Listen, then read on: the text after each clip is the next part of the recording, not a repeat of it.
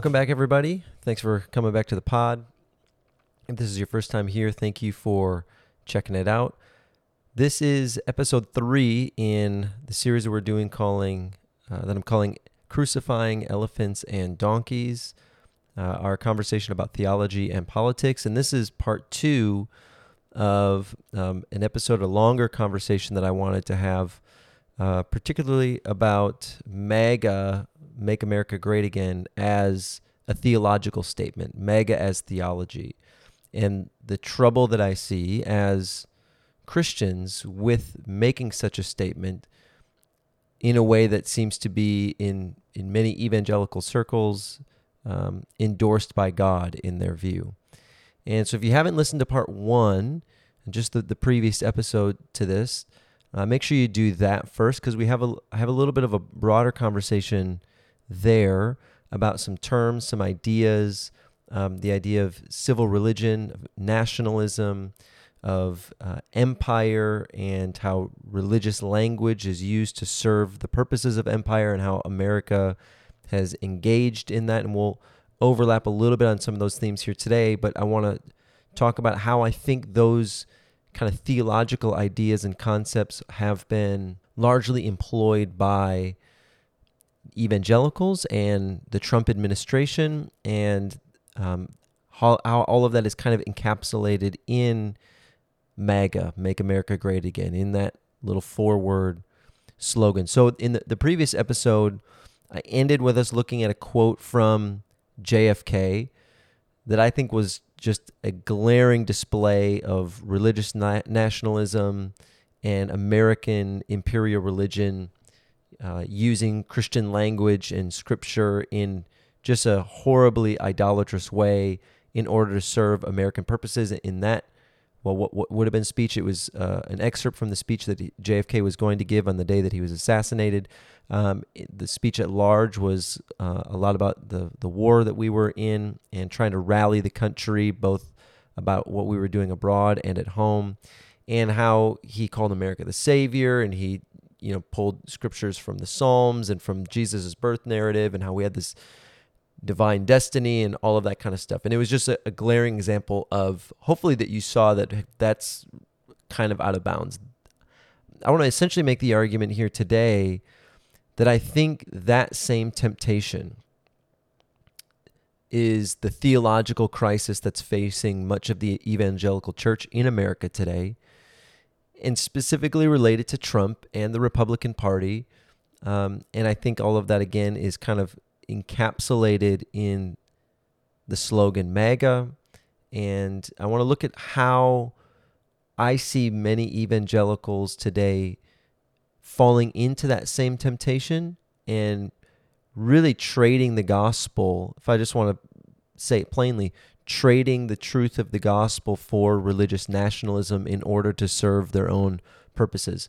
And if this wasn't clear, maybe it wasn't in the previous episode, the reason I'm talking about this is because these are my people, right? This is my own spiritual family. These are people that I know and follow and have looked up to and respected and read and listened to. These are my brothers and sisters. And so my concern here is that many of the people in my own spiritual family, in my own tribe, so to speak, are, if I'm just going to be honest, clearly using idolatrous language and theological hermeneutics and interpretations for political purposes. And it's really alarming to me. It's really, really unsettling to me. And almost a day doesn't go by that I don't see something online that really just troubles me. I just saw something about an hour ago from a church in Michigan that was holding a Evangelicals for Trump rally in a church, and they're singing worship songs, praise and worship songs to Jesus, and the screen says faith in America. I thought we had faith in Jesus, not faith in America. Right? And it's all of these kinds of things that I see all the time that are troubling to me, because again, these are largely kind of my own people. So with all that introduction, let's look at, I think, the temptation or the trouble of the hour related specifically to Trump. First, let's connect a little bit to what we said in the last episode, and that is, I think maybe the foundation of American civil religion is the way that Americans really from our inception have understood America to be a kind of biblical Israel. And so we talked about this again last time, but when the U.S. settlers wanted to take over land, this is the hermeneutic they used. They read America as a kind of Israel, this land as a kind of promised land, Native Americans as a kind of Canaanites that we were to drive out, and all of this kind of stuff. Well, that same hermeneutic is being applied in the era of Trump. And I think maybe the most popular example of this, and this is the one that I'll kind of hone in on here, is this idea that Trump is a kind of King Cyrus. So King Cyrus was a Persian king who conquered Babylon and then let Israel go back to Jerusalem to rebuild the temple and the city. And Trump is pictured as this kind of non-believer, which is ironic because the same people who want to call Trump Cyrus also want to claim that he's a believer himself, at least many of them. So it is an inconsistency. But he's seen as a non-believer, or some will get around it by saying that he's a political outsider, just like Cyrus was an outsider. Again, you can already see the loosey-goosey hermeneutics that are being used here. But Trump is pictured as this non-believer, this political outsider, like King Cyrus. And he, like King Cyrus, is being used by God and was raised up by God to accomplish God's purposes for the people of God. And again, this is riddled with errors. And the text that is often cited is Isaiah 45, really the end of 44 and then into 45, where in kind of Isaiah's prophetic work, he's talking about, he's prophesying about a man named Cyrus who God is going to raise up, who does not know him, who's going to be anointed by God as a shepherd of God to bring Israel back from captivity. And he's telling them now so that when it happens, they can all know that this is the work of God, right? And so Isaiah, if you want to go read it, it's the end of Isaiah 44 into 45, the first 10 verses or something like that, right? But there are numerous issues with seeing Trump as a kind of Cyrus. First, it completely ignores, and I think, by the way, I could be wrong on this, but I think this originates, this idea. I tried to do some internet digging, and boy, that led me down a weird YouTube hole a couple of nights ago. But I think this originated, this idea of Trump as a Cyrus, with a man named Lance Wallnau. He wrote a book called God's Chaos Candidate.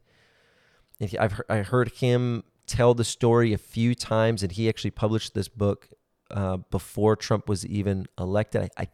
I think he's the one who kind of got it started. Lance Wallnau is famous for this idea that there are 7 mountains or spheres in society. There's places, realms of influence, you could say. So there's education and the family and the church and politics and business and media, and I think I'm missing one, and it's essentially a dominion theology that we're supposed to infiltrate these 7 mountains and take over these 7 mountains for God and establish righteousness and all this kind of stuff. So that's Lance Wallnau. I think he's the one who came up with this. I could be wrong. He's certainly one of the large proponents of it, one of the large voices driving it, but I think he's the one. He claims to be, I'll put it that way. He claims to be the one that originated it. Whether he was actually the first one, I don't know. But first, so reading Trump as a kind of Cyrus out of Isaiah 44 and 45 completely ignores the context of that passage, both historically and scripturally and grammatically and theologically and basically every other way. When you read the entire prophecy in the larger context, it's clear that the point here is for God is that he is showing Israel, who's going to be in captivity, that he is showing Israel his sovereignty, his reign, his power, his rule over other gods and other kingdoms. The point of the passage is actually to emphasize the sovereignty and the rule and the reign of God, to emphasize the kingdom of God. You could say it that way. And he's going to accomplish his purpose no matter what, and nothing is going to stand against it, and he can do it any way he wants, even through a pagan king. So this is just simply a sign of something that's much larger for God and the purposes of God, and that is to establish his rule and reign. And if we keep reading then through Isaiah, that reign we find out goes to all of the nations, and that reign goes to all of the earth, right? And so this is not just about Israel. This is about God continuing to establish his reign and rule over the nations of the earth. And it completely, so reading Trump and making America great again as a kind of type of this completely ignores all of that context.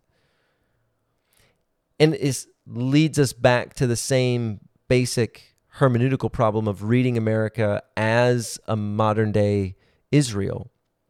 So to see Trump as a kind of Cyrus is to say that America, if we want to be consistent here, that America is Israel, or is a kind of Israel, and that we've been sold into some kind of exile, or that we've been separated from God.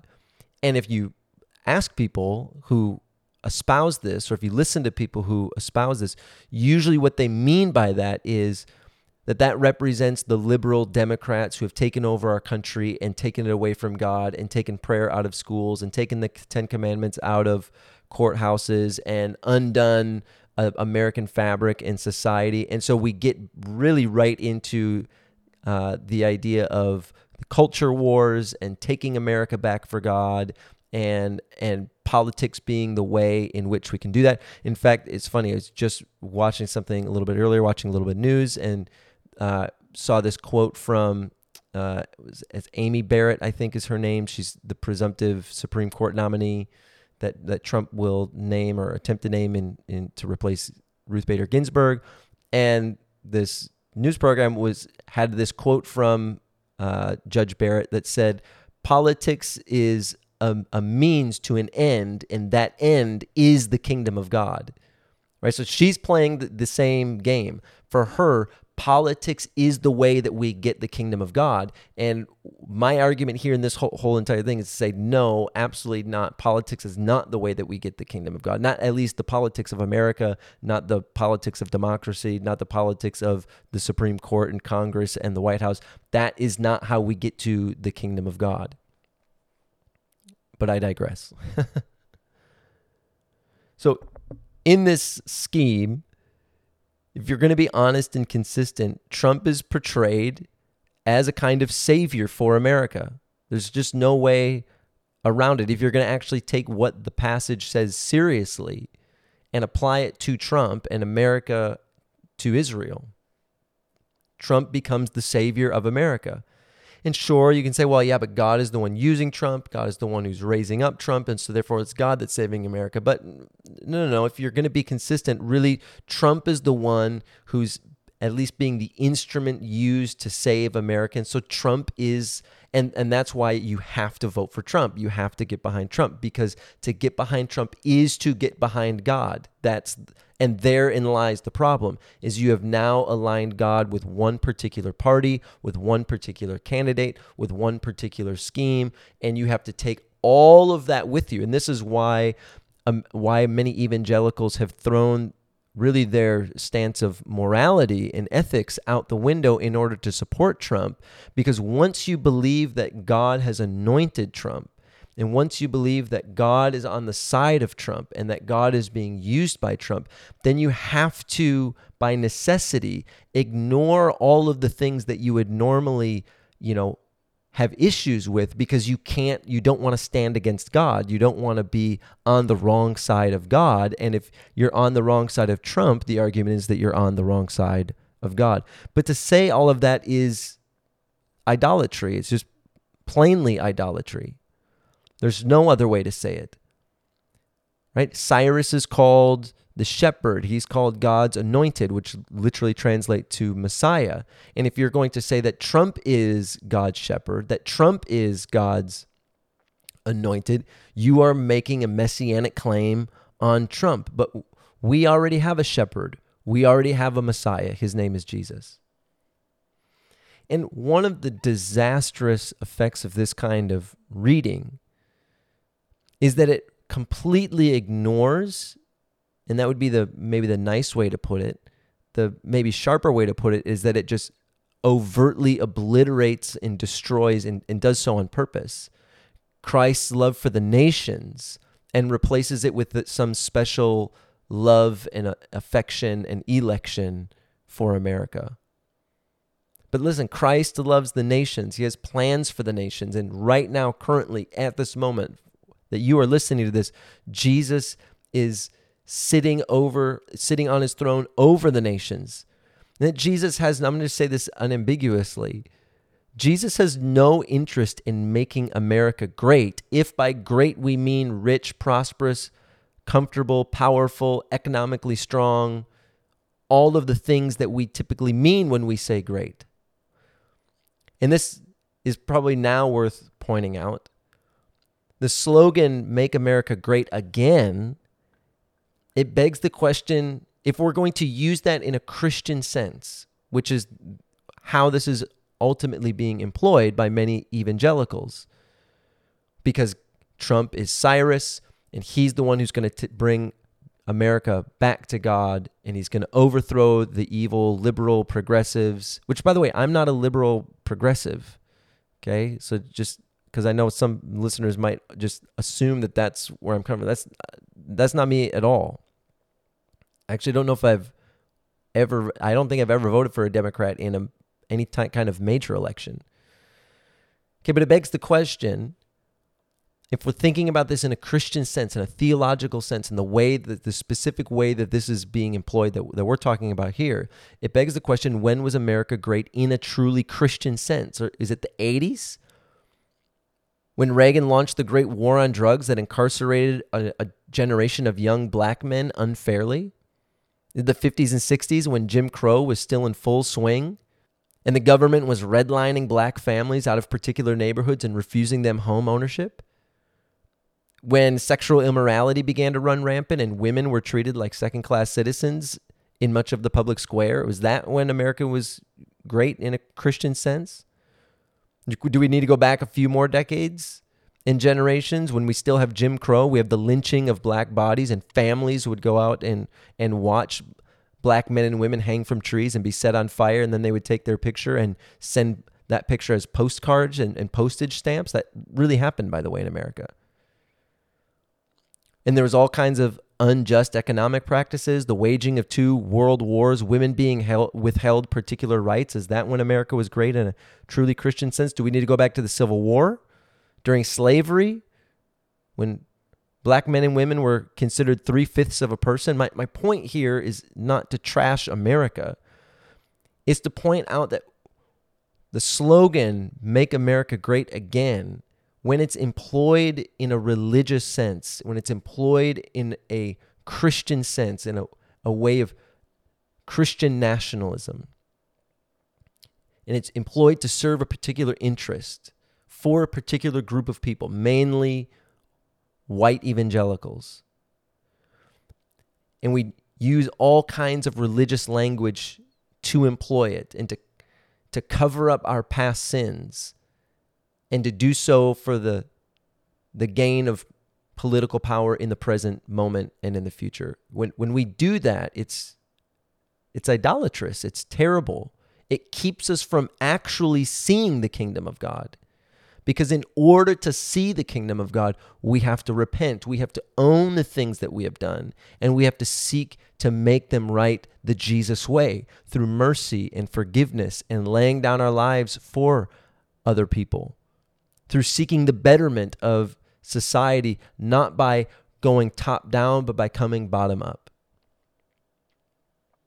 Listen, America doesn't need Cyrus. We already have Jesus. I mean, this is the ironic thing, is we're all excited about a quote-unquote Cyrus, but we already have Jesus. And we don't need a pagan shepherd. We already have the good shepherd. And we don't need an anointed president. We have the anointed one. And we don't need a political Messiah. We already have the crucified and risen and ascended Christ. The other massive issue here I want to highlight, and there are honestly many more that I could talk about, is how this reading of Trump as a kind of Cyrus that is endorsed by God and backed by God, and that the political things that he's doing are the way in which God is going to somehow bring America back to him. And that this is how God is at work. To see Trump as this agent of God's salvific work is to say, essentially, that God's kingdom operates just like all of the other kingdoms of the world. And sadly, and this I think is even honestly a deeper issue in some sense, but sadly, I think that many of us, that we often believe that Jesus is just like any other kind of worldly Lord. He's just the more powerful and cosmic one who's on our side. Right? That he's just like every other king. He's just the king that can beat up all the other ones. But they all operate the same. He just has the most power. But he's really no different than the rest of them when push comes to shove. That he, just like everyone else, rules from the top down by force and even sometimes by violent means in order to bend the will of people towards him and to break those who resist him. And this kind of understanding of God's rule, and to get back even to kind of the bigger Lance Wallnau conversation of dominion theology, which says that we need to get Christians in the places of power and influence so that we can make top-down changes and whatnot. I think that's a fundamental misunderstanding of how the kingdom of God actually works and what we see if we're going to take seriously what we see in the person of Jesus and who Jesus claimed to be. I think the rulership of Christ is not like Caesar's at all. His rule comes from the bottom up, not the top down. His rulership looks like service. His power looks like humble sacrifice. His decrees look like forgiveness. His battle plans look like peaceful nonviolence. The cross is not just the mechanism by which we get our sins forgiven. It's the very enthronement of Christ over the nations. Go read John's gospel. That's very clear that's one of the major theological things that John is doing. And that this is the very way, this is the way that the kingdom of God operates. That the kingdom of God always looks like death and resurrection, like mercy and reconciliation, like forgiveness and sacrifice. I mean, let's just go through a few examples here. When John has his heavenly vision in Revelation 5, and he sees the throne room, what does he see? He sees a slain lamb standing at the right hand of God in the midst of the throne. And it's to him that's given the scroll to rule the nations. Later in Revelation, when Christ is depicted as coming to rule over the nations, this is Revelation 19, how is it depicted? He's riding a horse with a robe that's dipped in his own blood. The battle hasn't started yet, and he's already covered in blood because it's his own blood, because he's the slain lamb. So he's covered in his own blood of self-sacrifice and forgiveness rather than the blood of his enemies. And the sword that's coming out of his mouth is not the sword of imperial or political force or violence, but it's the sword of his word. It's the proclamation of the gospel. That he is the true king, that he is the Lord. And this is eventually what Isaiah even gets to in his prophecy. If you just keep reading past Isaiah 44 and 45, he eventually gets to kind of the high point of one of the servant psalms. Behold your king. This is your king. This is the good news coming on the mountains. This is your king. Again, in Revelation, when Jesus' followers are seen, how are they depicted? Well, they're depicted just like their king, overcoming by the blood of the Lamb and by the word of their testimony, not loving their own life unto death. And the beast and the beastly empires, we talked about that in the last episode, they're conquered by the way of the Lamb, by the way of mercy, by the way of love, by the way of forgiveness, by the way of nonviolent sacrifice. And that's to assume that because we have the quote unquote truth, because we have Jesus on our side, or because we have the Bible on our side, that means we should climb to the ladders of power at any cost, politics at any cost. To enforce that truth is simply missing the point of how the kingdom of God operates. If we believe this, if we believe that Jesus' kingdom is just like every other kingdom, and that the way in which transformation and salvation and the work of God and the flourishing of God and the life of God is going to break into America or the world in general is through climbing the political ladder at all costs in order to pass particular pieces of legislation. If we believe that, my friends, we have not yet seen the kingdom of God. Our eyes are still blind. Now, should we stand for righteousness? Yes. But we can't conflate policy making with the kingdom of God. Sorry, Judge Barrett. We can't conflate laws being passed with the kingdom of God. The kingdom of God is not seen just when particular laws are passed. It's seen whenever kindness is shown to your enemy, whenever mercy is granted to those on the other side and those who have hurt you, whenever retaliation is withheld, whenever blessing is bestowed, whenever friends are won out of enemies. That's the kingdom of God breaking into the world, not in just some ethereal, mystical, fairy tale sense, in a very real way. Remember, the kingdom in the scriptures, the kingdom comes to the manger, not to the palace. It comes to the poor and not the rich. It comes to the blind and the deaf, not those who can see and hear. It comes in weakness and not in power. It comes by the witness of the church, not by the White House, and by the cross, not by Congress, and by the suffering servant, not by the Supreme Court. So to wrap up here, whenever and however you decide to vote, as a believer, however you decide to vote, let's hold fast the confession of our faith that Jesus is Lord. Let's remember that we first and foremost belong to His kingdom. We live under His rule. We pledge allegiance to His throne and we seek to embody the politics of His reign on the earth. Let's remember that God doesn't need to raise up a modern-day Cyrus because He already has raised up His Son from the grave and seated Him at the right hand of God, high above every other throne, and given Him the name that is above every other name.